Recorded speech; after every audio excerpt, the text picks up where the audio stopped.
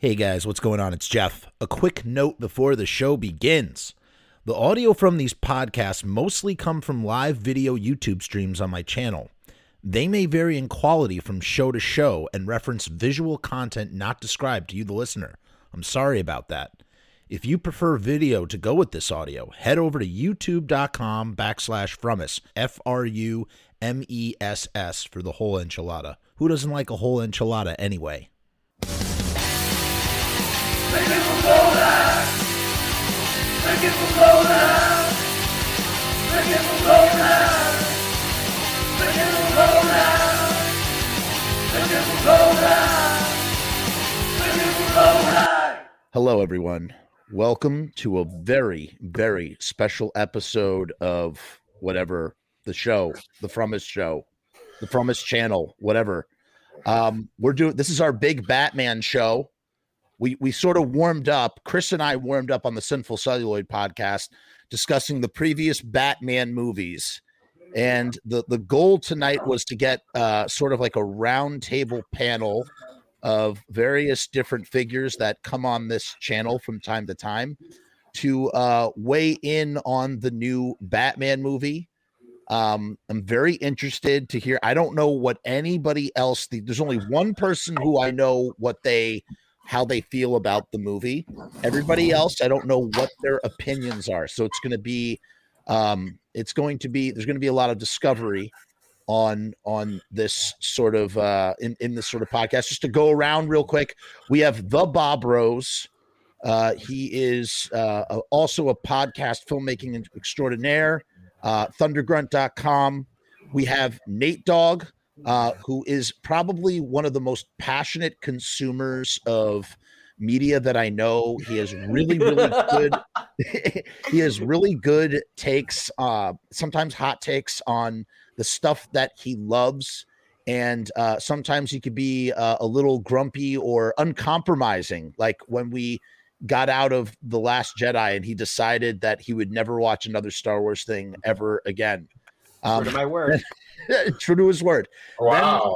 Then at the bottom we have Nathan Ludwig, who is the mastermind leader, spiritual leader of the Genre Blast Film Festival. He is a filmmaker. He is a writer. He's got novellas coming out. He's producing a movie, Worst Laid Plans, which is an anthology based on the book, the anthology book. We'll put all the links for everybody's stuff at a later time after the show wraps. And lastly, but not leastly, we have my friend Christopher M. Jimenez, filmmaker, the mastermind behind Sinful Celluloid. The website, you go to sinfulcelluloid.com. We also do the Sinful Celluloid podcast on this channel as well.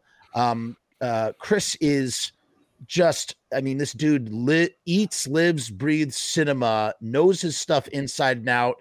If you look on follow him on Instagram, if you want to see what his morning movie watch is, if you want recommendations, but he can go deep with his deep cuts. And last but not least, we have me. We all know who I am. I don't need to introduce myself. And together we are here to discuss the Batman. I don't know if you heard me breathe really heavy, but that's on purpose for dramatic effect. This is going to be a little difficult, people, because there's a lot of us. We're going to try our best to navigate this conversation. So here's what I want to do. Let's go back around, and everybody in a couple of minutes, try to have some brevity here.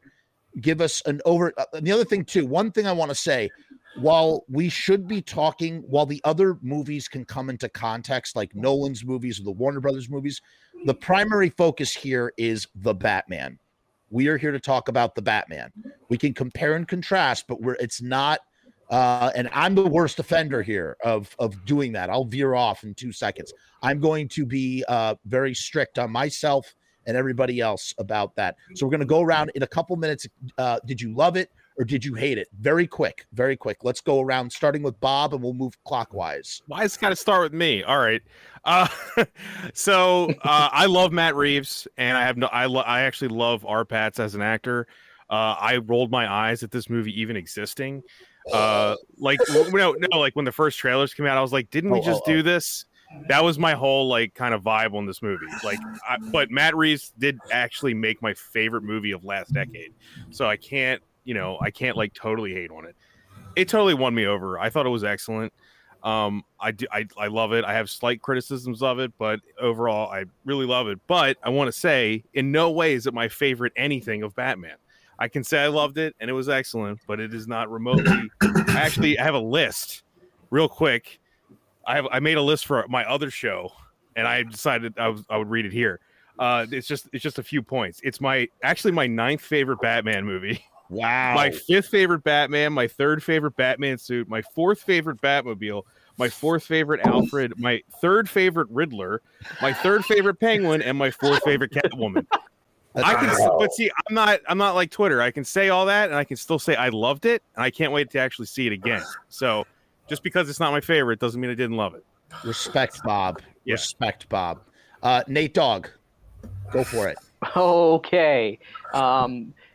I am going to try and just say the things that stuck out the most for me. I did like. Well, wait, Nate Dogg. You just give us an overview before you get into that. Just give us a did you like it? Did you hate it? I enjoyed this very, very much. My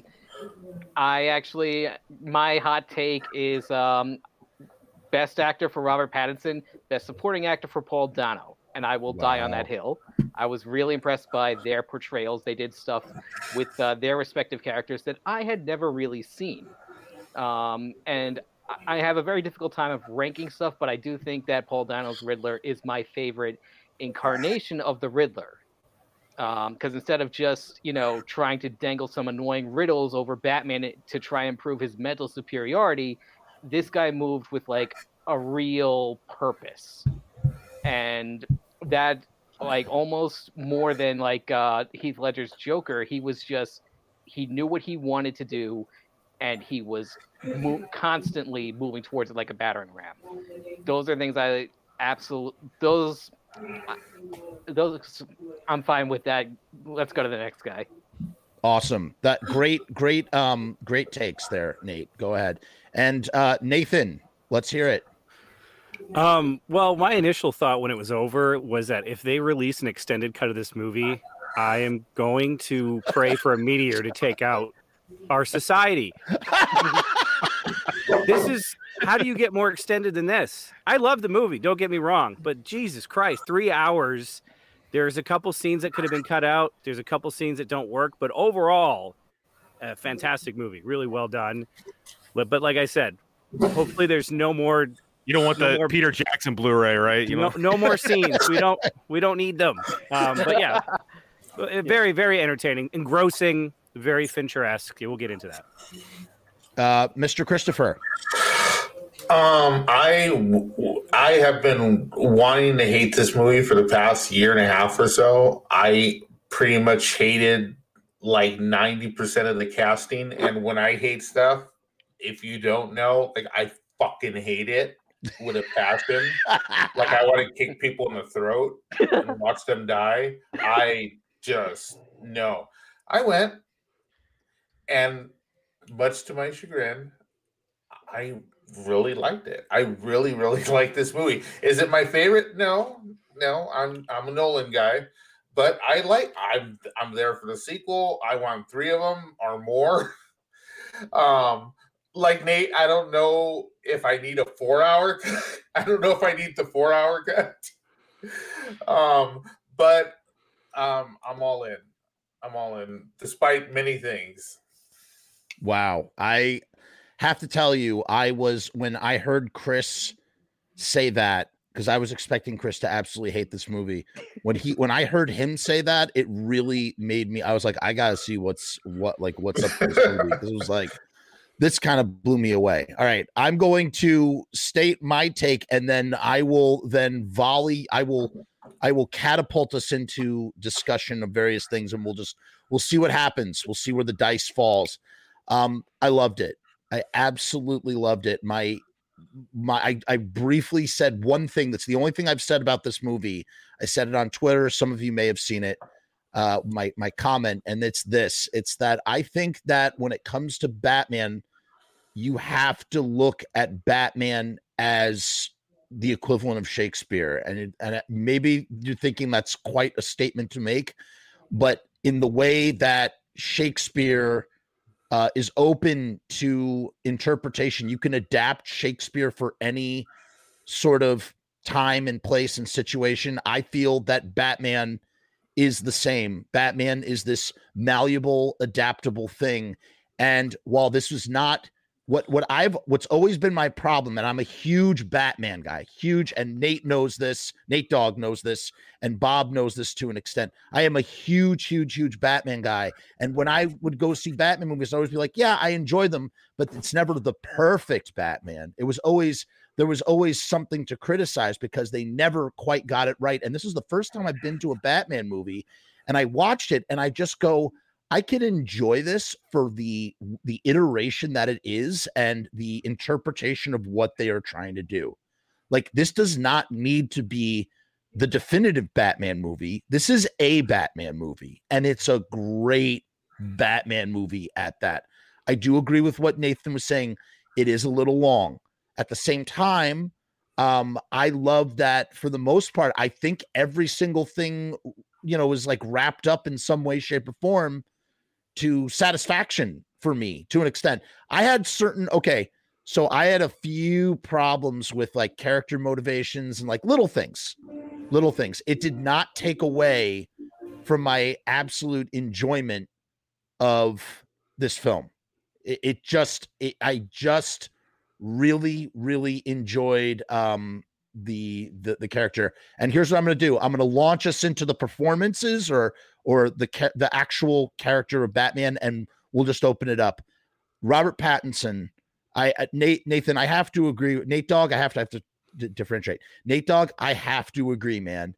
Robert Pattinson, I don't know if maybe for best, I don't know if Oscar worthy, but it's like his performance of Batman. I mean, it was so well crafted to me. And here's why it was well crafted. It's well crafted because I think that while there are many sort of things that encompass who Batman is, Robert Pattinson got to the core of Batman and his psychosis in a way that I don't think has been done yet with any live action adaptation. Does that mean it's perfect? No. And I have problems a little bit with the Bruce Wayne side of things, but I was very, very happy. Okay, that's it. Go ahead. Let's open it up. Yeah, to kind of expand on your point, I've always looked at, I guess to compare him, I feel like Batman's polar opposite as far as superheroes would be like Spider-Man, where he's Peter Parker all the time and Spider-Man is the costume. But with Batman, I always saw it as the opposite. It's like he's Batman all of the time and Bruce Wayne is the costume. And I really felt like, yeah, Robert Pattinson may not be perfect, but I felt like he was using Bruce Wayne as the costume, and he looked and felt much more comfortable when he was wearing the Batman suit and being Batman. That's no argument. Agree. Yeah. 100% correct. Yeah. What worked more for everyone in terms of how did you guys feel about the Bruce Wayne side of things? I was actually fine with Bruce Wayne taking a little bit of a backseat, because I generally find the Bruce Wayne side of things a little less interesting for me personally when it comes to Batman. I don't know what that says about my Batman fandom, but you know that I'm not a Batman fan on the level of Jeff in any way, or probably anyone here. Probably, I'm a Superman guy. Sorry. Anyway, yeah, I don't mind his Bruce Wayne taking a backseat. Like, I don't need to see that much of it, and I think they used it just enough. They gave us just enough a picture, and I like the fact that his Bruce Wayne was kind of reserved. Completely, he wasn't a playboy. They didn't do any of that. It was just like his mental problems extended outward into Bruce Wayne. I like that. Yeah, I like that they just accepted, Gotham City basically accepted the fact that this guy's weird. Like, and they just leave him alone. And then he shows up to the funeral. They're like, oh, decided to come out of your cave. You know, they're just like, yeah, they know this guy's a weirdo. His parents were murdered. Like, no shit, you know? Like, so they're not like, Bruce, you're the most eligible bachelor. Like, I hate it when they do that stuff because, you know, if you live in that city, you know the history of that kid, and he's probably super fucked up in the head. So you're going to give him a wide berth, you know? I like that. And I like to treat, you know, Batman is basically James Bond for me. You can, and anyone can play him, and it's not going to make a difference. You just drop him into a story and just start telling us stories about Batman like it's a one-shot or one of the animated films. I don't need to see his parents being killed again, like fetishized. Like, you don't want to see those pearls drop. We all know that. We get it. We all know. That's why I like the new Spider-Man movies, because they didn't do that. They didn't do that like with Andrew Garfield Spider-Man, which is why those are not the greatest films. But we get it. Everybody knows the origin of Batman. Just tell us a good story. So that's why part of the reason I really like this film is that they didn't treat you like a moron. And we're just like, okay, we all know who Batman is. Let's just tell a cracking good story. So, right. See, I like a good Bruce Wayne, but okay. As we've established, I already love the movie, but it really feels, and I know we've heard whispers and all that stuff. It feels like they cut around him a lot. Like that performance was made in the editing room. And part of that is just because I hate his fucking guts. But two, there's just so little of them. And when it's there, it's sort of piecemeal in a way. It's just kind of like, here's just enough to get us to the next scene. And so it feels like there's stuff missing. That being said, good point. Like, people would probably leave him alone. Plus, this is not the Bruce Wayne that we know and love yet. This is trying to figure himself out, Bruce Wayne. Year two. Year two. Somewhere to go. Right. You know, it gives him something to grow into. So, that's how I feel about it. I'm there, but I think that performance was not intense so much as it was created. Interesting. I like that the person that recognized him was one of the people he thinks is like the biggest scumbag on earth. Like, that's the person that recognized him in a crowd and talks to him. Like, that shows you how lonely he is. It's like Falcone is the one who's like, "Hey, buddy, what's up?" And he's like, that's like his worst enemy. That is actually really true. And also, just another nod in that way. There's some serious. There's some seriously dry humor in this film. It's a super dark movie. There are these little moments, like they're tiny moments, like when the Penguin is bound with his arms and his legs, he starts waddling. And it's totally like, I totally like laughed out loud when that happened. It was such a nice little touch because, again, like the Nolan verse, this Batman world, whatever, is supposed to be very like real. Like, it's supposed to be very there's nothing, because that's the thing about Batman. The Penguin's a fat guy, right? He's just a fat guy. and like there's a spectrum when it comes to Batman. It's like fantastical camp, and then gritty, dark reality, and all of the all of Lego Batman to Nolan. Right. Well, I would say Batman and Robin. Yeah. Batman and Robin to Nolan. Yeah. Right. And so I would put this right, like maybe if Nolan is literally on one side of the spectrum, I would say that this is like maybe a little bit closer towards the middle, just slightly away from the right Nolan under one. it. Are you talking about realism or darkness? Because this is definitely the darkest Batman film that there definitely is. The darkest Batman film. Agreed. 100%. If we were going like realism, the realism. The tonal realism scale, I would go like Nolan, then the Batman, then Snyder, and then somewhere, and then like Mask of the Phantasm, then like Keaton, Tim Burton-ish, then Schumacher. I love that the cartoon is in the middle for you. Yeah, well, yeah. I mean, because the fact that it's a cartoon, it kind of pushes it down a bit. But well, I think the fact that it's a cartoon just like speaks to how campy and fantastical Batman and Robin is compared to. And now here's the thing, and I sort of, first of all, this Batman that we're getting is. I think it might be here's the thing. It doesn't encompass all of the stuff that makes Batman Batman. None of them really do.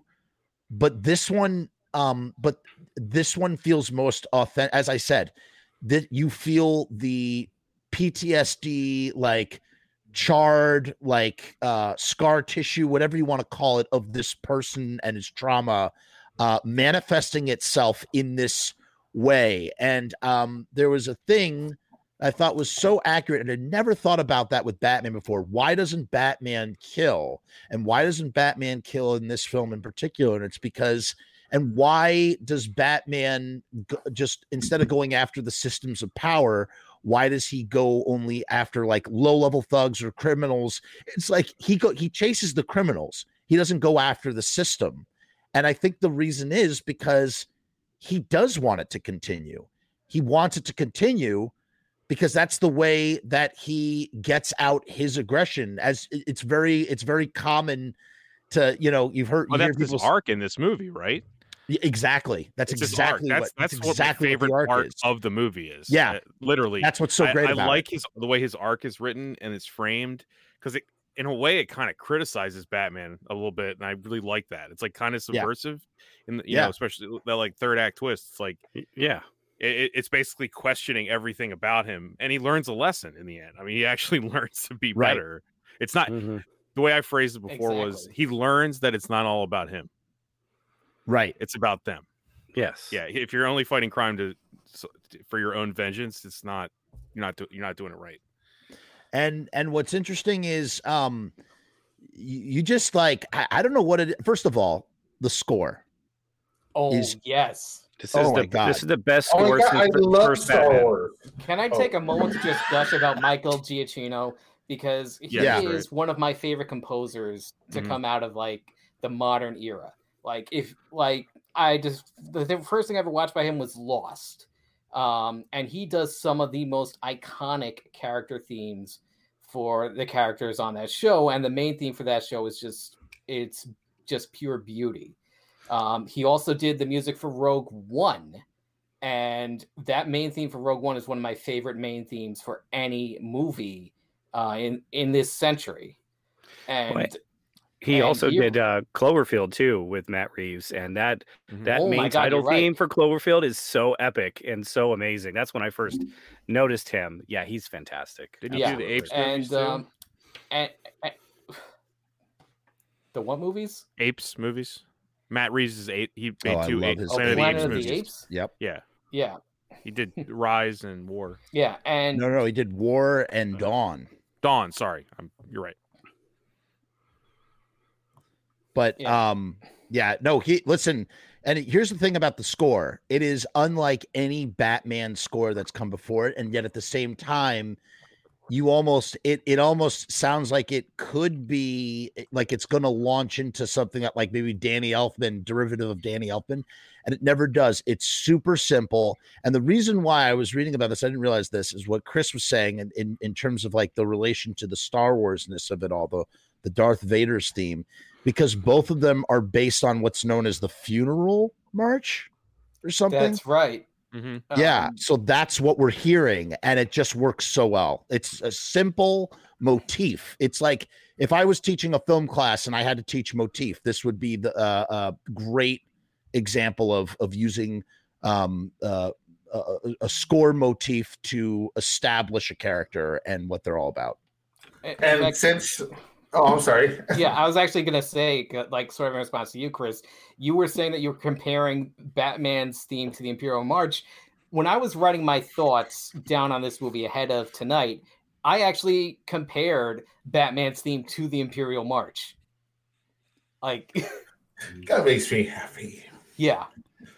But here's the thing I will point out, which nobody noticed. Since you just brought in, it's based on the Funeral March, right? Yeah. And that should relate back to Matt Reeves' greatest film. Every time we talk about Matt Reeves, it's Cloverfield. It's the Apes movies. What about Paul Bearer? Paul Bearer. Paul Bearer. He did Paul Bearer. The Paul Bearer with David Schwimmer. No, I've never seen it. But I am from now saw on. That in theaters. Paul Bearer. I'm not surprised, Bob. Don't you have to do that for Real 96, Nathan? Is that 96? I think it is. I think it is. It feels like it's around there. If it's not doing 96, 94, 95 at least. We're doing it. We got to do the stupids too, and carpool. I'm ready for the stupid. Carpool. Oh yes, carpool. I've seen Carpool so many times.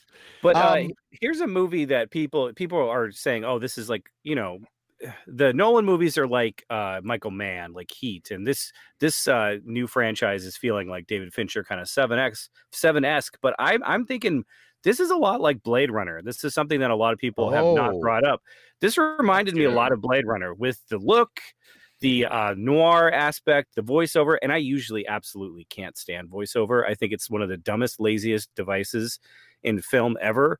But I actually like the voiceover here because you're actually being conveyed information that's not already being shown to you. And you're getting his thoughts in his diary that he keeps, which is almost kind of like a serial killer diary. But I think this is one of the few exceptions where voiceover actually works in the film. And it felt very Blade Runner-esque to me. Even though the final cut is my favorite version of Blade Runner without the narration, the point still stands.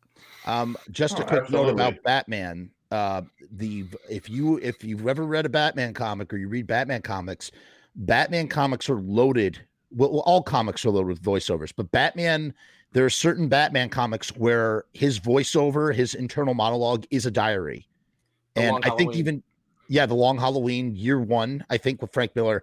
And so this felt so in tandem with the source material in that way. It worked so well. It was really, really good. And the thing that makes voiceover infuriating, or I think voiceover when done well when done right can be incredible. But the thing that can make it so infuriating is when it's either redundant or it's lazily communicating something. And in this case, it's doing neither. It's just sort of expressing, just his internal thought process and like shading his character and what kind of Batman Bruce Wayne we're getting. Now, here's the thing. Batman and Bruce Wayne, there's the whole thing. Oh, actually, Batman is the real character and Bruce Wayne is the mask. Yeah. We all know this and whatnot. But generally, there is some sort of balance, whether it's a comic book or in any sort of media.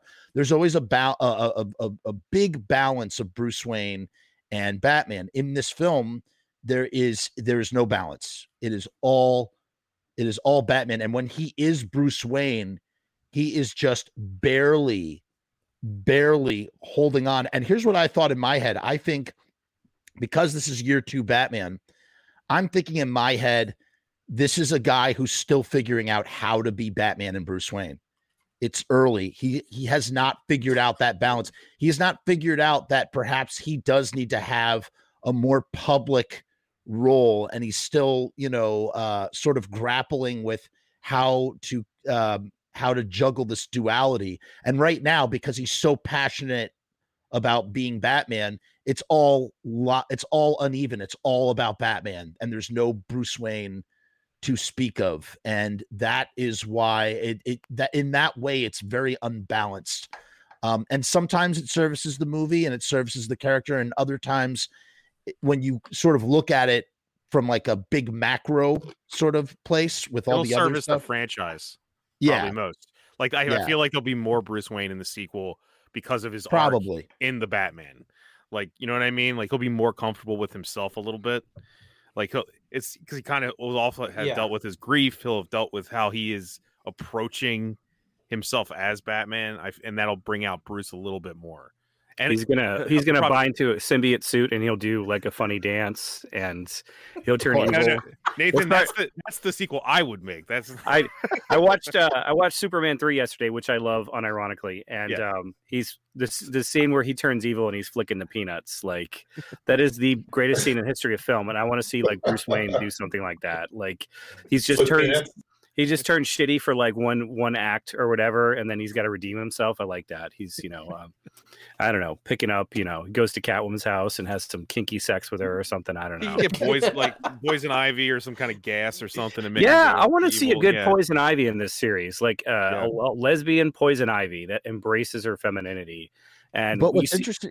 Sorry, you see go that ahead, in the, go ahead. you see that in the cartoons. I want to see like more interesting characters. I think the whole underworld gangster aspect of Batman is sometimes more interesting than the crazy villains like Carmine Falcone and Maroni, and the Penguin is a gangster. Yeah, I was going to basically. say nothing can stop me from watching this Penguin show. Number Oh one, because my the God. performance. Number two, because exactly what you're saying. Because You want to talk about supporting actor Oscar Colin my Farrell God, for Yeah. this movie? If you just showed this movie like he was like a you wouldn't surprise, know. like a surprise cameo, like Tom Cruise in Tropic Thunder, he's not in the credits. No one would know who it is. They'd be like, "Who is this guy?" Like you can't even tell it's him. It's so amazing. I loved it. He had my favorite line in the movie, which was, "Are you playing good cop, bad shit cop?"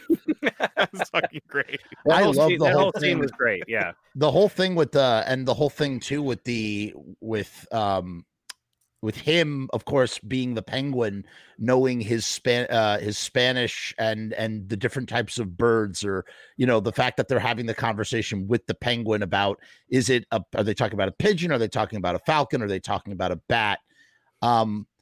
He really was fantastic. And I think if we're talking about like the structure or the fact that this is a 3-hour movie, I think if anything where this movie kind of suffers is even at 3 hours length, it's sort of trying to balance all of these things, and the plot is very sort of noirish and convoluted. It does have like 4 villains. Yeah, kind of a little bit. It does. Yeah, it's pretty jam packed. I would say, well, Catwoman, I wouldn't call a villain. She's more of an No, antagonist. Yeah, she's an antagonist. Anti-hero would be the proper she's word a here. tweener. Yeah, Yeah. Riddler, and then here's the thing, it's literally they did the same thing that they did with Logan. They're doing the same thing that they did with Spider-Man Homecoming. It's like, okay, we're gonna do a Batman movie and just basically steep it in 7. And from the journals in the Riddler's house to his all the different setups that he does to sort of knock people off. It's almost like Saw-ish in a way. I mean, it all works. It all works really, really well. It's a great sort of just dark interpretation of everything. But what I found what I found the hardest part to digest was just I feel like the mystery. It's like they focused too much on the plot. Oh, we lost Chris. I think he was having problems. Chris, come back. Chris, if you hear this, come back in, buddy. Click in and try to get back in here. I think I feel like some of the plot stuff just got too convoluted personally. I don't know about you guys. Did you have any problems with that? I didn't have too many problems following the plot, but there was one major plot point that I take issue with, largely because for a Riddler who seems to have a rhyme and reason to everything he does, and a clear pattern of attacking people who he knows are inherently guilty. He goes after Bruce Wayne, even though Bruce Wayne is not in any way appear to be guilty of anything except being the son of his father. He just kind of hates him because he's a rich kid. Yeah. It's a really but like every other reason, he has to go after everyone else. Falcone, the mayor, the commissioner, etc. They're all people that he can directly tie to this Gotham Renewal Fund that they're all using to just launder money and stuff. It felt weak to me. It was weak. I will tell you what could have fixed this. Because in the video that Riddler releases to the media, he talks about Edward Elliot. So what I was hoping was that somewhere between that point and the end of the movie, that we were going to get a reveal of Tommy Elliot as another orphan from that same orphanage who likely was pulling the strings or working behind the scenes with the Riddler, and somehow convinced him to go after Bruce Wayne. Yeah, that's I would have liked to see makes sense. A Clayface reveal in one of these movies needs to happen. The fact that we haven't had shit. The fact that we haven't had Clayface yet, where it's like, oh, we caught the Riddler, and it's Clayface. It's And you're like, holy Clayface. shit. Like, I feel like Fuck yes, I dude. don't think that we'll get that type of villain maybe in these Matt Reeves movies. I feel like Clayface might be too. I feel like I don't we know. should have- He fits that tone so We'll see. perfectly. Hey, I mean, so I could be dark. wrong. There's so many Batman villains, and I know I just you meant the got to actual go physics of it. Like to go with the Clayface, popular you know. ones. You got to go with the same 4 or 5 villains. But like, I Yeah. don't know about you. I'm pretty much good with the Joker. I don't need to see the Joker ever again. No, it's enough. You It's just enough. say he's locked up in Arkham, and you can have a scene like Hannibal Lecter where he's locked up. I don't need to see Right. him running around Gotham anymore. We've done that like 2-3 times already. So I want to see different villains. I want to see like Maxi Zeus when his gang of Olympus, Yes. Olympus god brainwashed, I henchmen, want to or see love like it. King Tut. King Give Tut or Egghead, Man, Hatter. right? King Tut. Clock Yes. King, Clock Calendar King. Man. Clock King in the Calendar animated Man series would was be badass. interesting. Crazy So- quotes. Or like Firefly or KG Beast or How something. about Killer? Have we gotten Killer Croc yet? Well, he's in Well, Suicide he's in- Squad. Squad. Yeah, he's in Oh, other yeah, stuff, yeah, but yeah, not yeah, in a yeah. Batman verse Killer Croc.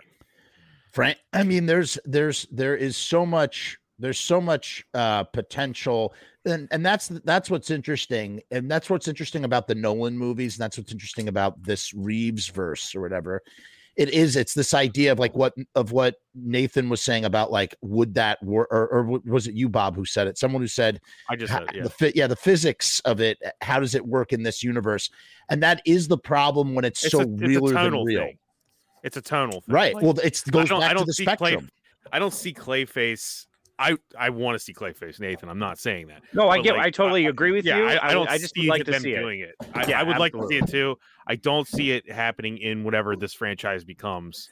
It's I kind don't of a think shame. they're gonna have like they're not gonna have a guy made of clay. They just got to Well, science the shit out of it. Just figure hold it out on. in a scientific way. They might. I might be guys wrong. do know that there is going to be a spin-off series that Arkham. takes place in Arkham.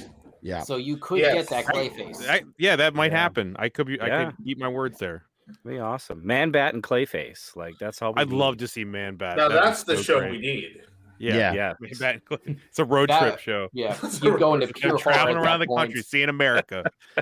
Yeah. Mad That's Hatter. the double feature with the Harley Davidson and the Marlboro Man that we Oh, need. jeez. That's the double feature. I did not expect that movie to come up. I gotta tell Did you? you. But wait, did you expect Pallbearer to come up? That's what No, I'm I here didn't. for. I That's didn't. what I'm You're here right. for. Yeah, Uh, I'm here for it. That Chris, I love it. You come in with those deep cuts, and it just works so well. I would like to see. It would be great to get. Imagine you have about this. You could do Clayface, would be very interesting because then we do get that subterfuge. Or how about this? You get in the same. Do what you did with the Riddler, but do it with the Mad Hatter, and imagine where that goes. If you know what I mean. I mean that gets really dark. Yes, And it it's does. like the Mad Hatter, and like children are going missing, something like that. And then at the very end of that movie, after the whole escapade adventure is over, you have somebody, whether it's Mad Hatter or somebody else, probably not Mad Hatter, maybe like one of Mad Hatter's henchmen does what Nathan said, just shifts, and suddenly they're Clayface, and that leads you into the third movie, or that's they set that up for next time. It would just be friggin' it'd be crazy. I'm down. Shyamalan-esque, and it would Yes. just be like, Or Batman was Clayface the whole time. Whoa! What is who's the ventriloquist guy Scarface. oh, Scarface? I'd love to see him too. That in would a be movie. Yeah, that'd awesome. in awesome. this world? Yes. Yeah, Perfect. that'd be really cool. Black Mask and Scar. I know Black Mask has been used in Birds of Prey, but it's not really. That was not the real Black Mask. We'll just pretend that Nothing was in it. that movie is the real anything. Okay? Question: how does everybody feel about Alfred in this film? Kind of a negative, I will say, and it has nothing to do with Andy Serkis. I think it's just the way the character is used. I agree. Very slight presence, and he's kind of there just for Bruce Wayne to react to.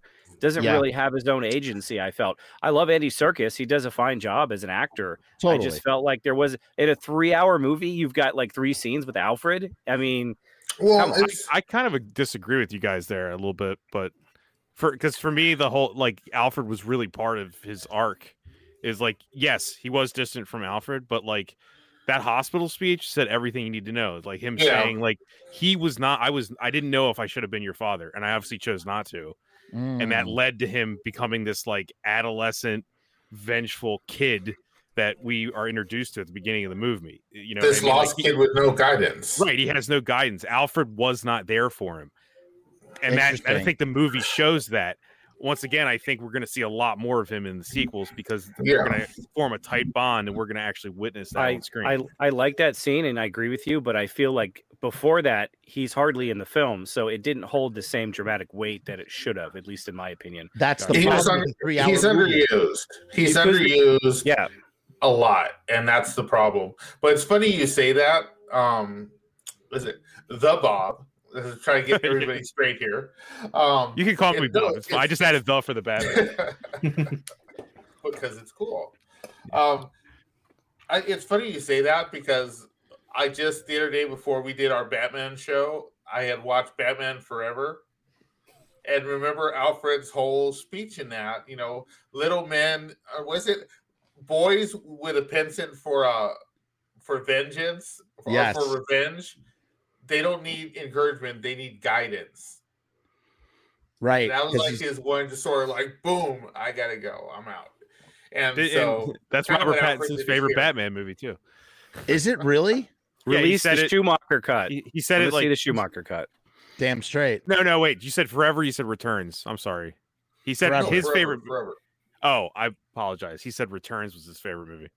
It's everybody's favorite Batman movie, or at least it should be. It's not Jeff's.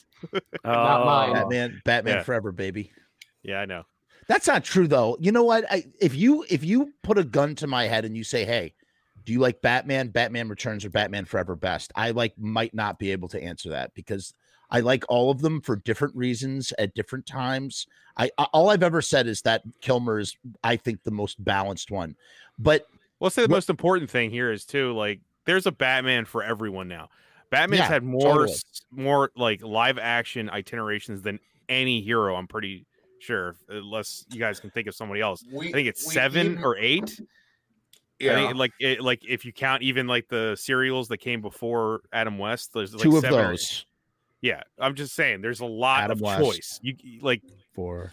That's why like comparing and yelling at each other over who's the best kind of doesn't make sense because like we have a buffet, people.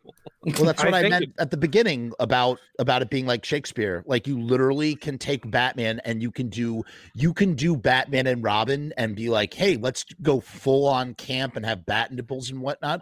Or you can literally have this darker, just the darkest, grittiest version of Batman, and all of it is going to be valid in some way. And I will say this, I still like Val Kilmer's Batman voice the best personally, but I have to tell you, I thought his performance, the embodiment of what he was trying to do, like I really, really felt him sort of living in this character. And my favorite moment in the whole movie, Are you talking about Forever or the Batman? No, I'm talking about the Batman right now. Okay. My favorite moment in the Batman, I think, is when he goes up to the top and he puts on he's about to glide down. And there's this brief moment, and we've never seen this in any Batman movie. There's a brief moment where he's terrified of the heights. Absolutely. And it's never explained. They don't explain it. They don't have to explain it. It's literally like this dude is still figuring this shit out and he is terrified. That's what's so interesting about what he's doing. And talk about the opposite of lazy voiceover. Here is showing and not telling us, showing us a guy who is so trying to embody this thing despite how terrified he might actually be inside of not only what he's attempting to do, but what he is slowly losing himself to. He slowly, every night, he goes out and he looks for trouble. He looks for guys to just beat the tar out of him. And even, there's that moment where he's crushing the dude's face and James Gordon is like, yo, hey. No, he's like, he's at the beginning of his arc, he has to fuck the pain away, pretty much. Right. Literally. Yeah. I will say, one of my. That's a good point. It is. Imagine if they played the song. Oh my That's god! what this needed. Is some peaches. Yeah. Sucking on my titty Like you want me. You calling me all the time. Good night, everybody. Would watch.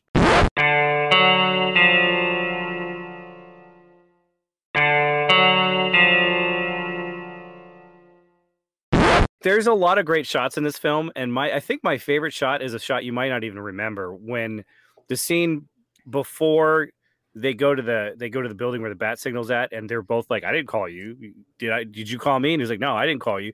There's a scene where the Batmobile is pulling up to Jim Gordon's car, and it's coming. The shot is from inside the car, and it's almost like a handheld shot, and the light is just from the high beams of the Batmobile. You just see Jim Gordon just nonchalantly get out. That little shot right there, I was like, wow, that's a great shot, because it feels like a candid shot of them just meeting up. Usually it's like there's a drone and there's a crane and a jib, and but it was a very simple shot. So next time you go back and watch that, it's about halfway through the movie. It's a very, very simple shot, but it looks amazing, I thought. Roger Deakins too represent, right? Absolutely. Great. To piggyback on to what Nathan just said and talked about the Batmobile, and to piggyback on the previous thing about him being terrified and like literally us never getting an explanation why. Another great example of showing and not telling, like the sophomoric nature of year 2 Batman. We see that he's building the Batmobile for the first time. They never talk about it. And it's like if this was J.J. Abrams, there would be a scene. Alfred would be like, "What are you working on?" Yeah, he'd be like, they would turn to the camera and be like, "So, how are the parts coming along for the brand new Batmobile?" Oh yeah, Iron Man would be like, "I'm working on the second prototype of the ZX-42, whatever." No, Right. you get it, because that scene where they ambush the Penguin or whatever. Yes, and that's what I was going to say. He Yeah. revs up the Batmobile. That And it shit was awesome. Yes. Yes. No, but it doesn't. But what's amazing is it's just like when he's going to jump off, he revs up the engine and then it short circuits for a second. It sputters out. I And did not notice that.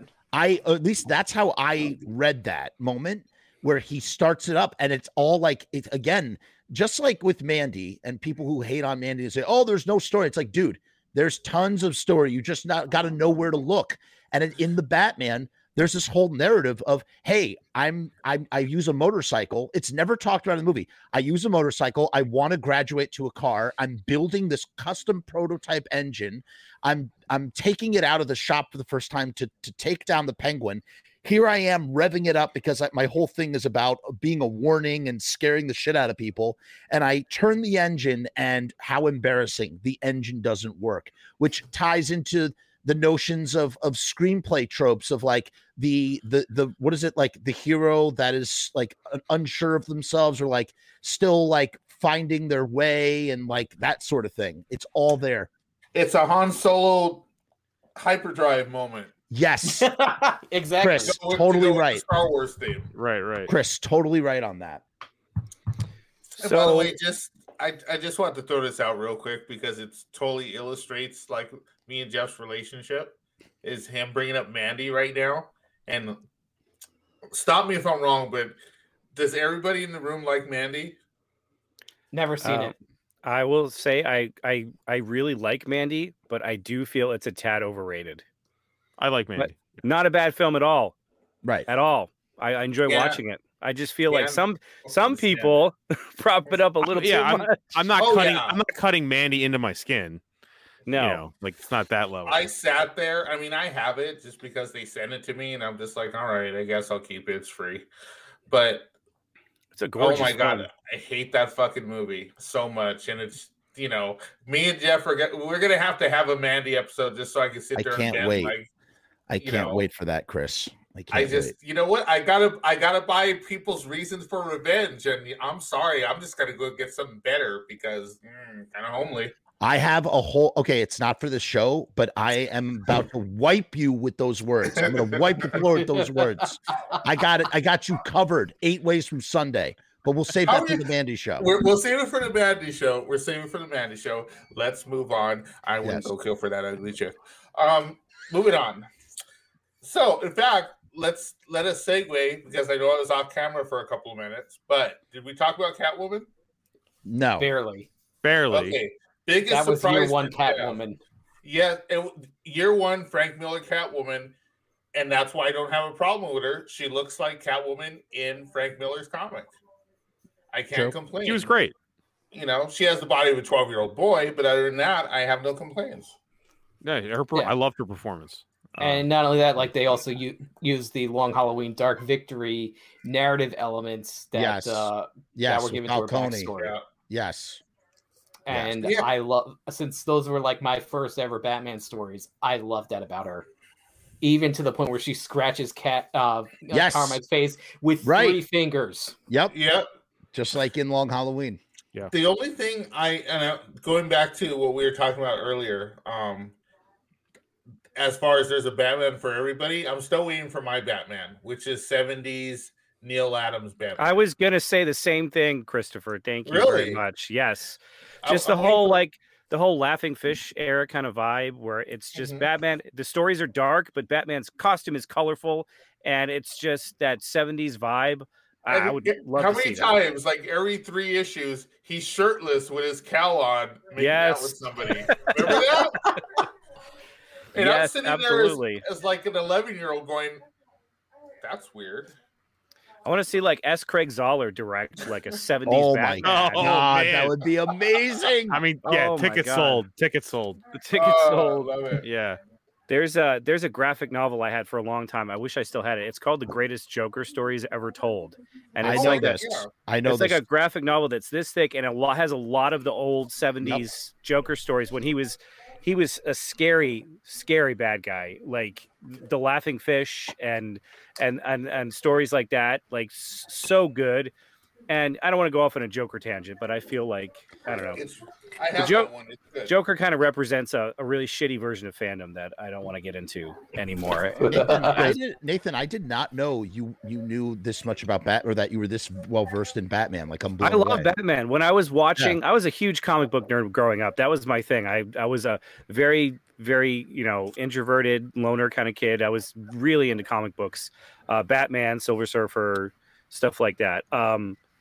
When I watched this movie, I was like, these guys actually read the comic books. That's what it felt like during this movie.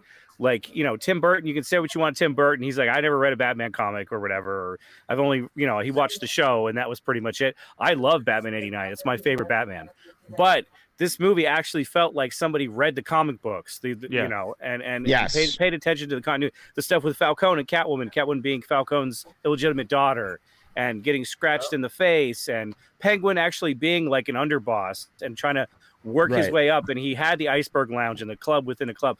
All that stuff is direct from the comic books. And it felt like my knowledge of the source material was being rewarded for, and they're actually like taking the stuff seriously instead of going, oh, Batman, and who gives a fuck? We'll just throw this shit in here, and people will be like, oh yeah, there's this guy named Carmine Falcone.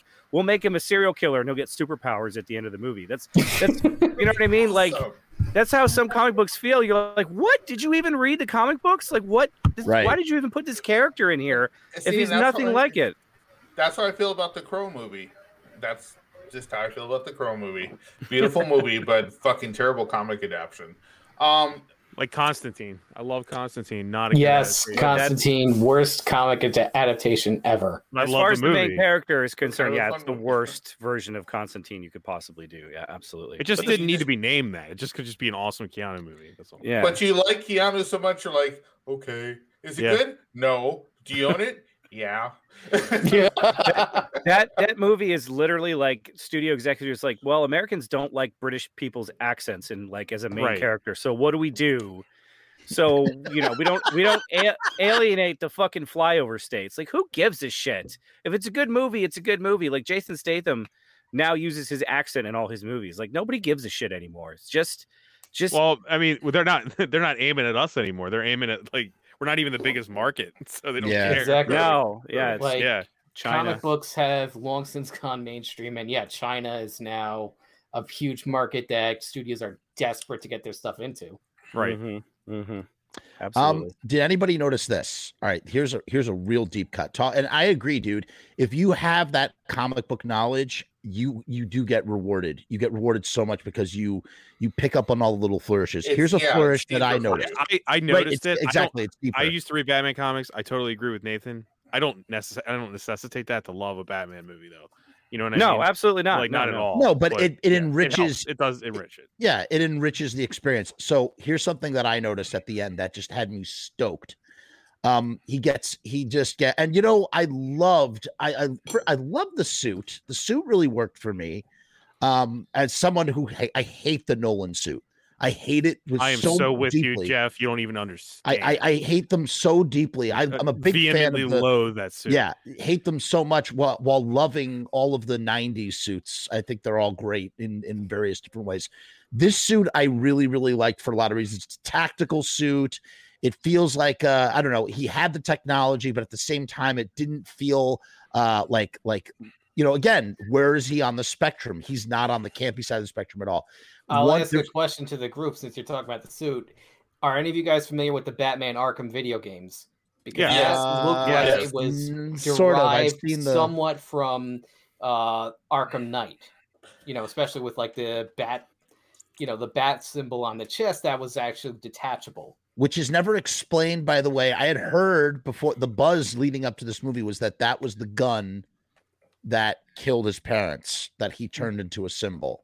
I don't know. That sounds like some madness. There they are. Yeah. I don't know if that's what he's going with, but I do remember, at least it's clarified in Arkham Knight that the bat symbol on the suit is actually where it's most bullet resistant. Right, because it draws. They want the target to be there. Yeah, which goes all the way back to The Dark Knight Returns when we see that he has Kevlar right in the center or whatever. When he gets shot out of the sky, when he has the grappling. The Dark Knight Return, yeah. But there's a moment at the end where, first of all, I just love seeing this dude just like take bullet after bullet and just like being bulletproof. It was really cool. Like, I don't know how realistic it was. Not that. Yeah, like I question, even if you have a bulletproof mask on, getting shot in the head. I don't know. Making it, man. It was really cool.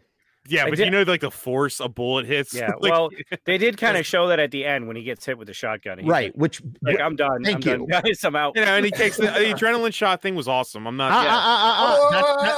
Not adrenaline. Not adrenaline. It was that was going to be my Chris. Venom. That's what I was going to say. He fucking took. No, it's cool. He took Venom, dude. That was straight up fucking Venom. You think he took Bane's Venom? We can use it in the future. Yes, Okay, hey, I mean, we have it. We can use it if we think. If that's what it was, that's fine too. I think they're setting up a whole universe, just like the Spider-Man. Yeah, that's fine. If it's Bane's Venom, that's fine. That's one thing that I'm a little kind of afraid of here, because one of my some of like the nerd pandering movies that I've hated the most are the ones that kind of are too focused on setting stuff up. Yes. And not so much on the movie that they're making. But do you mean like Batman opening a file on his computer and then having all the symbols of right? I did not. But this doesn't do that. It doesn't make that fatal mistake. No.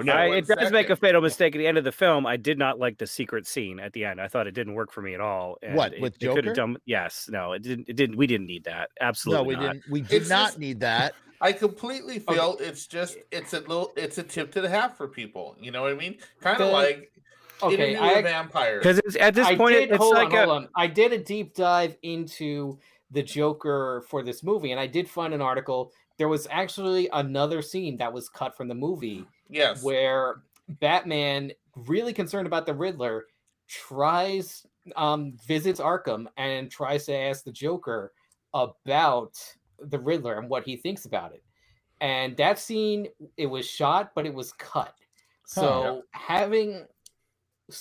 I feel like if they wanted to include the Joker in that final scene, they should have included that earlier scene where Batman goes to Joker. Like, you can't have it both. Like, I feel like you can see it's clearly the Joker in that scene, but it's just I really hope they don't do that next. I went with you, Nathan, man. I just like I just that he doesn't want to. Yeah, no Joker. At least not until a third movie. If you get a third movie, absolutely. I thought that's what this movie was going to be. I thought the Batman was going to use the Joker to help him catch the Riddler. The Joker would be locked. The Joker would be locked up in Arkham, like Hannibal Lecter. Yeah, I would have been fine with that. That'll be cool. But no, it wasn't anything like that. That might have been a little too like Red Dragon for. Apart from that, I also kind of being in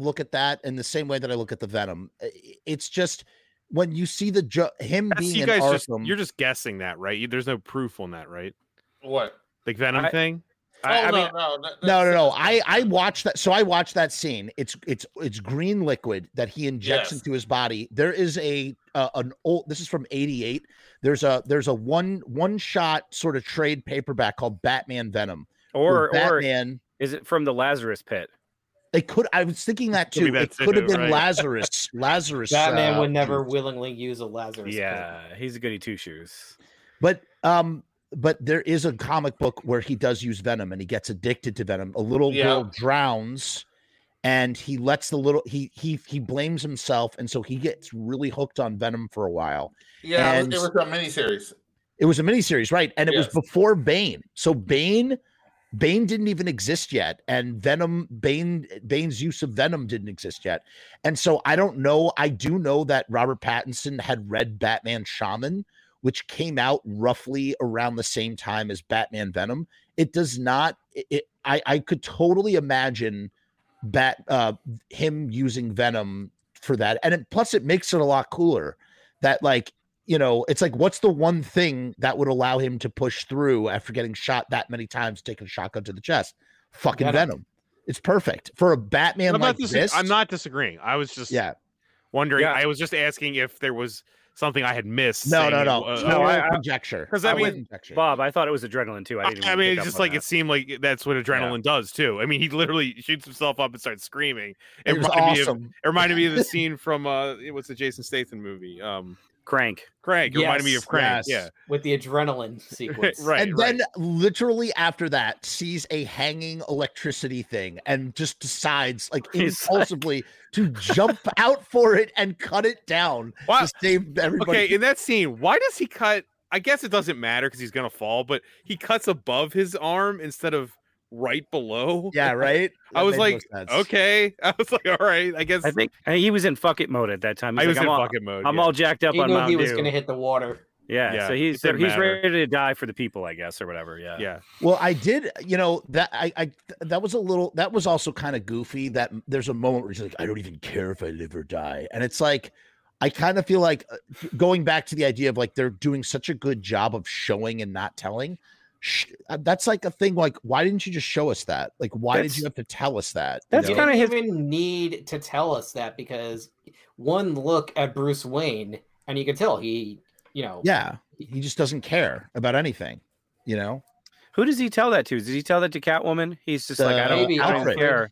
To Alfred. Well, yeah, but that's his character. That's his character at the time. He develops his character as the movie goes on, and he actually does care about saving people and not just about vengeance. And so that little line that he gives, is it necessary? No, but he's just kind of like, I don't even care. Like, it might just be like a character progress marker. Just very brooding. Yeah, just very emo, whatever. It's great, dude. It's just I definitely have to watch this like one or two times more to like sort of unpack it. I'm definitely going to try to watch it again in theaters at least one more time. I probably will too. Yeah. I was going to like, as far as nitpicking, I wanted to say we were talking about the tonal scale. Yeah. And for the tone this movie's going for, I had 3 instances of things that truly bothered me. And this is not dialogue or story really. It's just like the actual filmmaking. Like for the tone this movie's going for, I found one, the ramp appearing out of the blue perfectly so his car could jump over the giant fireball. It was a transporter moment. Well, that's what I'm saying. If that happened in a transporter movie or a Bad Boys movie or something, I wouldn't even question it. I'd actually like it. But in this movie, I was like, really? You're just gonna put a ramp like that perfectly? I was like, this isn't that movie. I feel like it's below Matt Reeves to do that. I'm with you. It's just below the movie. I was like, that scene was a weird scene because it was. It was. I mean, that was cool. car coming through the flames and stuff. But I was like, to achieve that, there had to be another way. The Penguin causes a horrific car crash on an interstate or a highway, and I'm sure there has to be casualties. And Batman is just, I got the Penguin. Like, and I get it. He's in that vengeance. Well, I'm mode. just talking literally about the ramp perfectly showing up. He's not really thinking about saving people, but I'm like, dude, there's like people back there that probably could use you right now. Yeah. Like, could you? So that scene bothered me a little bit. I'm like, but again, I get it. He's not in that mode yet, but still, like, you could have been like. For me, it was the ramp, though. I wasn't even as bothered by the ramp. It was like that ramp appearing was just like too silly. The second one was I love the, like, Jeff, you talked about the parachute when he actually gets scared. But that landing, I don't care if you have armor on, that would kill a human being. I was like, mush. You guys could have thought a different way to do this for this tone. If it's a different tone, I wouldn't have questioned it. If that happened to like George Clooney, I wouldn't care, or it'd be fine. But if it happens to him or Christian Bale, I'm like, that a human being's bodily organs get crushed. The second you accept Batman, you kind of have to give it license. No, I don't agree. I agree with Chris. I don't agree. Don't agree with that. I don't agree with that. It's what the tone of the movie is going for. It was almost like he was going to stand up and go, "I'm okay." I'm okay. Yeah, and then the third one for me was the neck bomb explosion.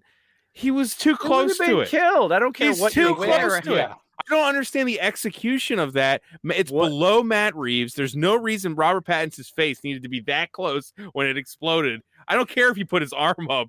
That's not how this works. You know what's the crazy? Fact that he physically has it made me cringe. I was like, I can't believe you guys did this. Yeah, it's beyond the edge of none of these things bothered me. It tonally is wrong. It is wrong. I did think that with the explosion right away. I was like, he should be dead. This is stupid. Nah. Yeah, don't. Why is his face it should bother you. You're wrong for not bothering because it's terrible. You know what it is? I love the movie. I think that it really does work. What Chris is saying, it's like the moment that you accept Batman, you have to accept these things. Okay. There's a scene in The Dark Knight I also hate when he jumps out of that skyscraper. Oh, there's a lot of scenes in The Dark Knight and lands on his back on top of a taxi. I was like, okay, just because he has armor on, you can't survive that fall. No, I'm with you on that one because that scene is the only scene that still bugs the crap out of me. Right, and it's because of the tone of the movie. Like, I really want to stress that. I love dumb movies. I think Jeff and Nathan know that. I would be perfectly fine with that in, like, a Michael Bay movie or something. That's fine.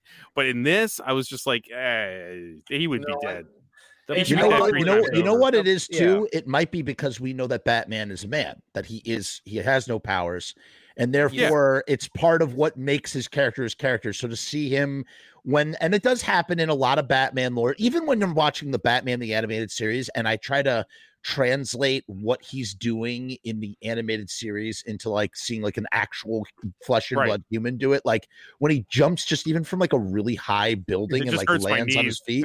Yeah. I just think about my knees and my ankles and like the impact and like, you just kind of like have to let these things go. I'm not saying I'm willing to go with that. Yeah. Like that kind of stuff I'm willing to go with. But that, I mean, really, next time you watch it, that parachute hit is nuts. No human being. It is nuts. No human being, unless he was all juiced up with the venom. I may be. You want to know something? And that's the other thing too. Is like you perhaps who knows what he is. Who knows what he is doing? Yeah, and I'll tell you this too. He's been juicing that whole time. He might have been juicing that whole time. I'll tell you this too, because you see him without his shirt off, and he doesn't look. I mean, he's beefed up in that suit, but then when he's like just Bruce Wayne, shirtless, he seems a little frail. Yeah, he's the scrawniest Batman. Yeah, absolutely. He's a scrawny Batman. I really support the Batman, the stuntman. He's my favorite Batman. Yeah, kudos to the stuntman. I will say this: there is something to his walk, his Batman walk, the way that he moves as Batman. It's fantastic. It's unlike anything we've ever seen. Yeah, he really focuses on his footsteps a lot. Yes, it's all got with the score and the footsteps. It's almost got the Jurassic Park T-Rex showing up thing when he's walking into a room, which I really like. It's true, man. It's so true. And you can almost like see Robert Pattinson like concentrating on like trying to embody this idea of this guy who like is forcing himself to be fearless and forcing himself so it's so interesting because he's like he's scared deep down inside, but he's also bloodthirsty. Like he's super bloodthirsty. Here's a part you want to know what didn't work for me in the movie, like really didn't work for me. Again, I always talk about like the core tenets of Batman. What's one of them? Not taking a life, not not using guns. And normally if it was any other Batman movie, I'd go, yep, because that's what Batman does. But I got to tell you, this is a Batman where I'm like, kind of like this Batman might kill somebody, number one. And kill someone on purpose. Right. And number two, when he prevents Selina Kyle from executing Carmine or whatever, like when there's several, and the dirty cop, she puts the gun to his head and he's like, no, we don't do that. And I just felt so like fake. Contrived. Yeah, it was so contrived to me because I'm like, there's nothing. You are literally just doing this because it's Batman and Batman has to. There is nothing I've seen of this Batman in this universe, in this tone, in this story that would suggest otherwise, that would not be okay if some dirtbag bought it. Like he just would not give a shit. It felt so against type. And that's me being like the fundamentals, like, no, these are the things that make Batman Batman. It honestly, trying to embody this core trait of Batman in this world almost felt like a betrayal to the character that was being cultivated, because that Batman would allow people to die. He just wouldn't give a shit. Well, I think it's early on in his career. He's still struggling with that. Like it's year 2. He does tell Catwoman no guns. Like, you can't go. Right. So he is struggling with that, Yeah, him hating guns because of his parents makes sense to me. Mm-hmm. Yeah, and also, because he doesn't want anyone to like suffer what his parents are. A huge one thing that they show and don't tell is at the funeral sequence, Bruce Wayne looks at the dead mayor's son. I feel like he identifies with that kid, and whatever the mayor may have done, he certainly, like, you can tell that he's resolved to make sure that the killer is brought to justice. That scene, by the way, is fantastic in the funeral because you can hear the car coming. And the people are screaming outside. You're like, the whole time you're like, oh my God, something horrible is about to happen. You can feel that. So he did a great job in that scene of building dread and tension. And that brings me to the scene that I have one of the biggest problems with as far as the pacing of this movie is concerned. And it could have been cut in half, is the scene where Gil Colson comes out of the club and he's trying to get Catwoman to come with him in his car. And we see the Riddler is in his car. We can hear him breathing. Yeah. And she's like sensing something. And she's like, oh, I got to go. That part right there was fantastic and creepy. The scene should have ended right there. We all know what's about to happen to Gil Colson. We don't need to see him walking to his car, getting bludgeoned by the Riddler, getting duct taped. We've already seen that happen with the mayor. That could have been cut. It was a real 1950s edit. It was like, let's see him do everything up, even though the audience completely knows it's because we see what happens to him. like, where's Gil Colson? And then he's got a bomb attached to his face. Like that right when Catwoman's like, I'm good, and then she kind of looks to his car. You just cut right there, and it would have been super creepy. And we all get what's about to happen. There was some editing problems in the movie for me. Like, if I had to criticize some craft in the movie, it was editing. The part when the Batmobile shows up for the first time, I thought the geographical edit of that scene was very confusing. Like, you had Catwoman looking around the corner of a car, and then Robert Pattinson's body was there, and it looked like she was right next to him. But she wasn't. You're so right. It was geographically speaking, it was badly edited.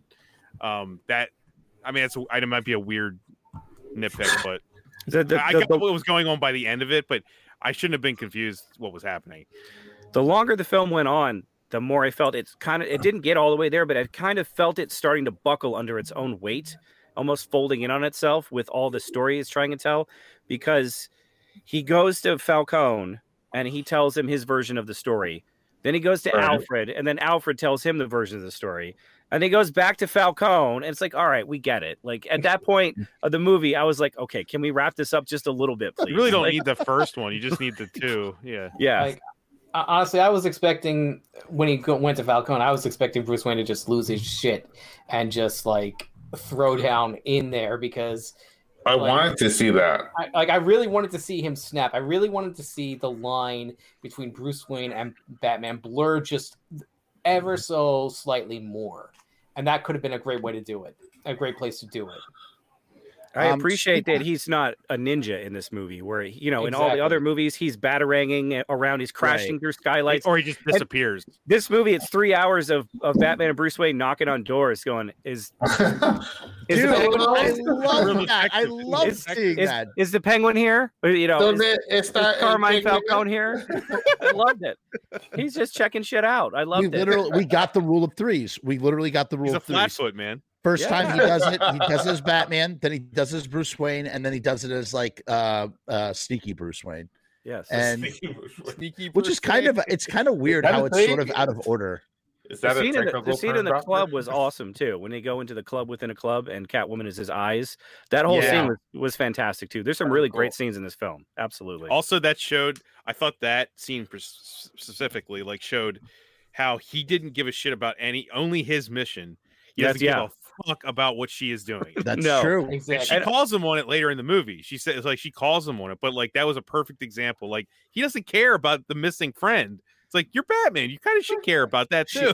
She's in some eyes wide shut danger there, and yeah, I don't know her. He's like, I don't care. You're about to get killed by all these people. You're gonna get made. Just tell me what's going on. I love that. Was a good scene. Eyes wide shut. She's like, I need to get out of here. He's like, I don't give a fuck. Just keep pushing that woman into danger. It's fine. In all honesty, okay.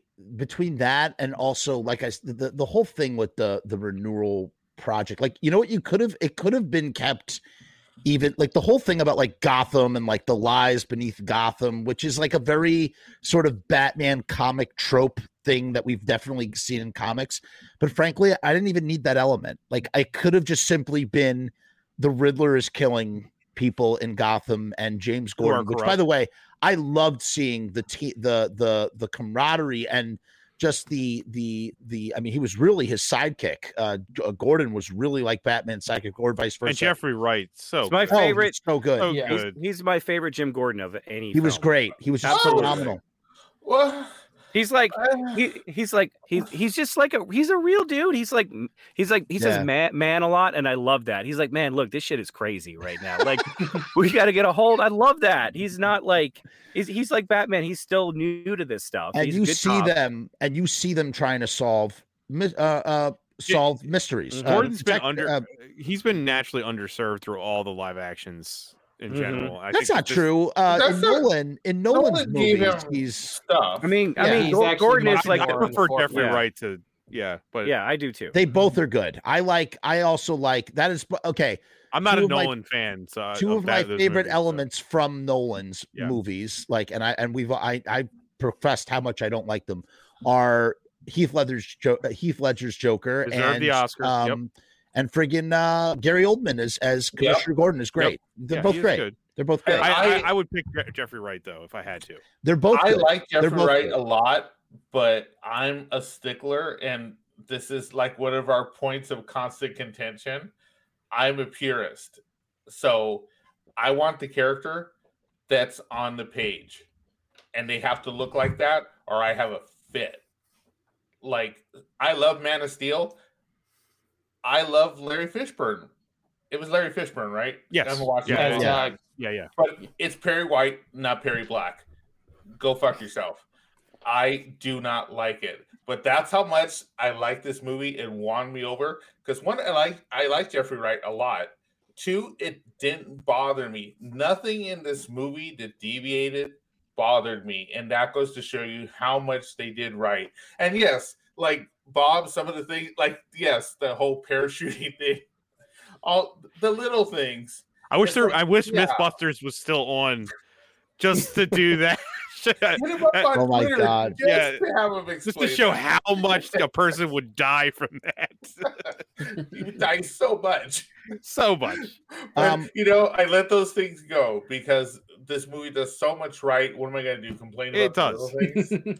No, we're just nitpicking. It's all nitpicks. This is all nitpicks now. But I do love it. Seeing them work together and seeing the detective work. Yeah. And again, we've seen a little bit of it. We see a little bit of it in Batman Forever. We literally get it for one scene.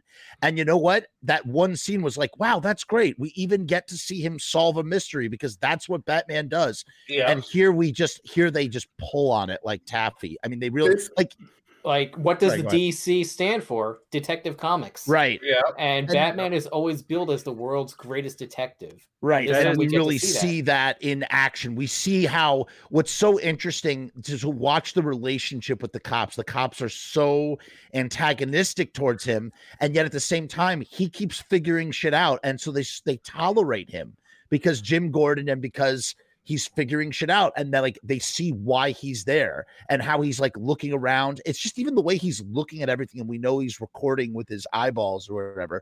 But it's just like even the expression on his face, how subtly how he subtly observes everything. It's just great. It was really, really, really well done, and I would love to see it. I'd love to see more of that, but. Again, to go back to the whole idea of like, I literally didn't need anything more. You could have kept it so simple in that the Riddler, the Riddler having a motive that's not related to some sort of, political intrigue or, corrupt systems. And it's just, there's some more pedestrian or personal reason that the Riddler might be murdering. Or even just to get a rise out of the Batman, because they kind of term he's kind of like a Zodiac killer or whatever. Traditionally, that's what he does. Try to get a rise out of Batman. And it could have just been that. It could have just been that and nothing more, and I would have been happy. It feels like they almost wanted their cake and eat it too there a little bit. Yeah, because they added his obsession with the Batman, right, on top of the renewal story arc too. It kind of worked like in both ways a little bit. Maybe it weakened both sides of that, but I think the reason why this works so much, and we touched on it a little bit before, is just that it pulls from all these different comics. It pulls from the video games. It pulls from the animated series as far as the production design is concerned. There's that big Art Deco-y kind of look to some of the interiors and stuff. It's like the best mishmash of Batman that we've ever had, and that's why so much of it works. One of the things I want to see them, and they touched on this a very little bit in the Nolan movies, is that a lot of these criminals only exist because Batman exists. Yeah. Right. Like Joker's like, you complete me, basically. They didn't really delve into it that much, where if Batman didn't exist, a lot of these crazy villains probably wouldn't have purpose. It's like a staple of DC Comics almost too. They would just wither away, Which goes back to the idea of that what Batman does, and this is something I've never considered until this movie. What Batman does is actually really selfish in that, yes, he's a hero. Yes, he's saving lives. Yes, it's a crusade against crime, a one-man crusade against crime, but also the reality is that he is just as psychotic as the rest of them. And that the way that it's not about changing things. It's just about a therapy session at night after night of taking out his anger and fury and aggression on those and having and renewing the supply over and over and over again, instead of, doing what any rational, person would do and finally just end the Joker and end these guys. Yeah. How many murders is he indirectly responsible for just not killing the Joker? You know what I mean? Exactly. Batman's villains are at least a lot of the main ones, especially the Riddler and Joker and all, and they're kind of a mirror image of him, like Batman can look at them and say, there but for the grace of God go I, you know what I mean? Like, like he could have been them had he lost his mind in the wrong direction. They could have been him. He lost his mind. If they went Bob. Yeah, that's exactly it. He lost his mind in the opposite direction of his villains. Yeah, that's what it is. That's totally what it is. And we see that you see, and the thing is, in other iterations, there's enough Bruce Wayne to at least have like some semblance of like, hey, this guy's actually like a normal guy who dresses up like this. But in this movie, he is borderline psychotic. He is borderline feel like on the edge. The Riddler realizes that in this movie, right? Like the Riddler realizes that him and the Batman do share something. But what I love about the Riddler is him just straight up admitting, like, yeah, I can't do it physically. Like he knows he can't. I just got a brain. Not a tough guy. Yeah, a bunch of incels from the internet to do it for me. You know, like he knows. He straight up says, "I played you. I got you to do the heavy lifting for me." Right. Guys, we are at 1 hour and 23 minutes. Let's take the last 7 minutes. Let's wrap this up. Final thoughts, final things. Let's end at a nice round 90 minutes. Half of the Batman. Yes, we talked about half of that. Although Nathan and I once did Nightmare Alley back in December, and it was 2.5 hours. It was almost the same length as the movie itself. I mean, we did 4 hours on Jingle All the Way. I mean, come on. We did do 4. Wow, we did 4 hours. Well, to be fair, half of that wasn't about Jingle All the Way. Yeah. We determined we're obsessed with shared universes, so we linked a bunch of universes together. We're gonna bust that record for Paul Bear's Super Show that we're all gonna come back and do. Hell yeah! Right? Hell yeah! Yes. I'm all about it. I gotta watch it. I mean, I'll watch it. You know, I got to be honest. That has been the most rewarding thing. You know, getting assigned a movie like The Bully or whatever. When I've done Nathan's podcast, it's Big Bully. What's great is it's like everybody wants to do Scream or fucking so whatever the big movie is, and you're gonna get some tread of the same sort of stuff. Watching Big Bully and rediscovering it, and then like coming up with like hot takes or like creatively interpreting this film, that's the most rewarding stuff. Those are the best. That's the best shit. That's to get like we're talking about the Batman, but like everyone on Earth is talking about the Batman. No one's talking about Big Bully. So like anything you have about Big Bully is a fresh take. Or Dunstan checks in, right? Or Theodore Rex, which is a 1996 movie. Yeah, no, I know it. I know. Oh, I've seen it. You know what we should do? We should do a show where we just watch and talk about shitty movies. It's called the Real 96 Podcast. Yeah. Oh, it exists. It exists. It's really that's great. Where I actually have a Theodore Rex episode myself. Like, that movie's a trip, man. Let's how about this? Let's go around. Can everybody just sort of plug their ish real quick as we wrap it up here? And I'm going to do the sponsored. We have to do riotstickers.com sponsorship, and we'll wrap it up. So everybody go around. I want to thank everybody for coming on the show, and I would love to have you all back for another movie when it makes sense, like some big movie that's coming. We'll come back and we'll do this again because this was so good. I really enjoyed this. Let's all go around real quick, trying to be mindful of time here, and just plug your shit. Go ahead, Bob. If you have shit. Is it me? Yeah. I'm at Thundergrunt Bob on both Twitter and IG. My podcast is called Thundergrunt and thundergrunt.com. Word bird. Nate, you got anything you want to plug, Nate Dogg? No, so I'll just close out with my wish list for future movies in this storyline, if that's okay. Yes, go ahead. All right. Number 3, Cassandra Cain. Okay. Number 2, The Court of Owls. And number 1, and this is not negotiable, Tommy Elliott / Hush. That's what I want to see. Oh, Hush. I love it. Love it. Chris? You can find me at sinfulcelluloid.com, Sinful Celluloid on Instagram.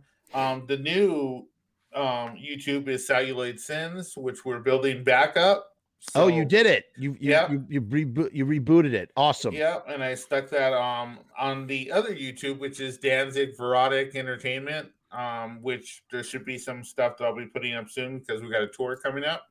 Word. And that's about it. Awesome. Nathan? So we've got the Genre Blast Film Festival. We're playing action, horror, sci-fi, fantasy, all kinds of crazy shit genre films. We play that every Labor Day weekend at the Alamo Drafthouse, Winchester, Virginia. We're taking submissions for films and screenplays now on filmfreeway.com. Check out Genre Blast Film Festival. I've got the podcast, the Real 96 Podcast, where we go through every single movie released in 1996, one by one. There's like 300 movies. We're like on number 40 or something like that now. Nice. So we've had some doozies, include like Dunstan Checks In, Biodome. Dude, me and you did Mr. Wrong. I did 90 minutes on Mr. Wrong. I'm about to drop Big Bully with Jeff. I had some audio issues that I'm fixing. But like just any shitty movie, any good movie from 96, we just pick it apart. And you can catch me on Twitter and Instagram at Lugenhausen. That's LOOGENHAUSEN. And I've got a novella coming out in May called Love Potion 666, which features zombies addicted to fuck dust. So, how can you not? That's a pitch right there. Just so you know, I still have nightmares about the Mr. Wrong standee that I would see in the movie theaters. It freaked me out. Just so you know. I very quickly would like to plug riotstickers.com. That the official sponsor of the From Us channel, as you can see right here, they made this beautiful banner right here. You can get all of your sticker needs from riotstickers.com. Sharpie Riot is the man. We're doing a special promotion with them. Instead of $59, you can get 50% off. It's $29.50 with the promo code From Us. The link to that is down in the description of this video. I mean, you really can't go wrong. 3 inches by 3 inches. That's a lot of space for printing up your design. And here's a quick 60-second video from the guy from Less Than Jake. We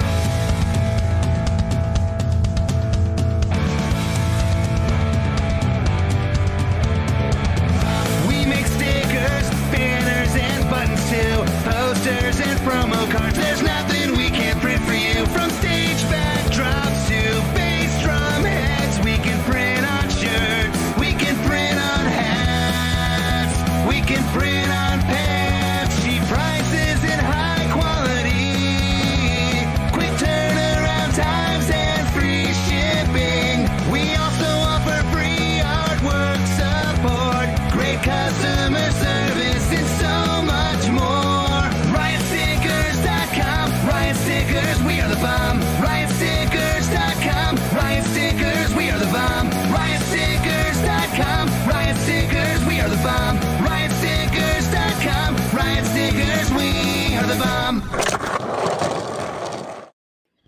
All right, and that brings our show to a close. Thank you so much. I want to thank everybody. I'm going to boot you all out because I'm going to do my Patreon thing real quick. I'll see you all next time. We'll talk, guys. You all rule. This was so great. Thank Peace. you for having. Pleasure to be here. Thank you, guys. Thank you, guys. Thank you very Peace much. and hair grease. Peace and hair grease. Do you guys know about the Patreon? Hey guys, what's going on? It's Jeff. So I've decided to make a Patreon. What is Patreon? I don't know how to define a Patreon. Let me look it up. Patreon is a membership platform that makes it very easy for creators to get paid for the things that they're already creating. I want to do it full time. I want this to be my full-time job. In my efforts to make that happen, I've set up this platform. Is it going to work? Is it going to be successful? I don't know, but I would rather try and crash and burn than not try at all. The goal is to create enough passive revenue so that I can continue to do this full-time, uninterrupted. Why? Because I love to do this. I love creating content. I love making videos. I love shooting films. I love doing podcasts. In case you couldn't tell, I love to talk and I never shut the fuck up. So right now I've kept the Patreon incredibly simple. There's 2 tiers, and that may change in the future. The Murdergram is a simple way to extend support for all of the hours and hours of free content on the channel for nothing more than $1. 38 cents goes to Patreon. What's $1.38, eh? It's less than a cup of coffee, but it's a great way that you can show support for very little effort. When you divide that $1.38 by the hours and hours and hours of time spent listening to this endless drivel of content, the dollar cost average works out. Next up is the YouTube Casualty for $6.66.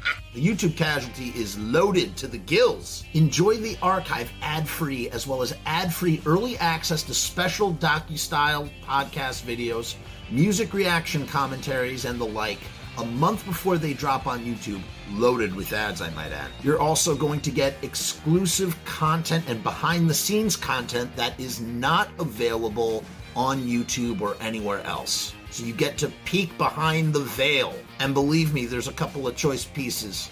Most of all, more than anything, whether you join the Patreon or not, I just want to thank each and every one of you that comes to the channel, that watches all the shows, that leaves comments, that participates, that subscribes. That's really the most important thing. This is just trying to find a way to earn a living as an artist. And with that, thank you for my TED Talk. Join the Patreon, because we need you! 66 cents.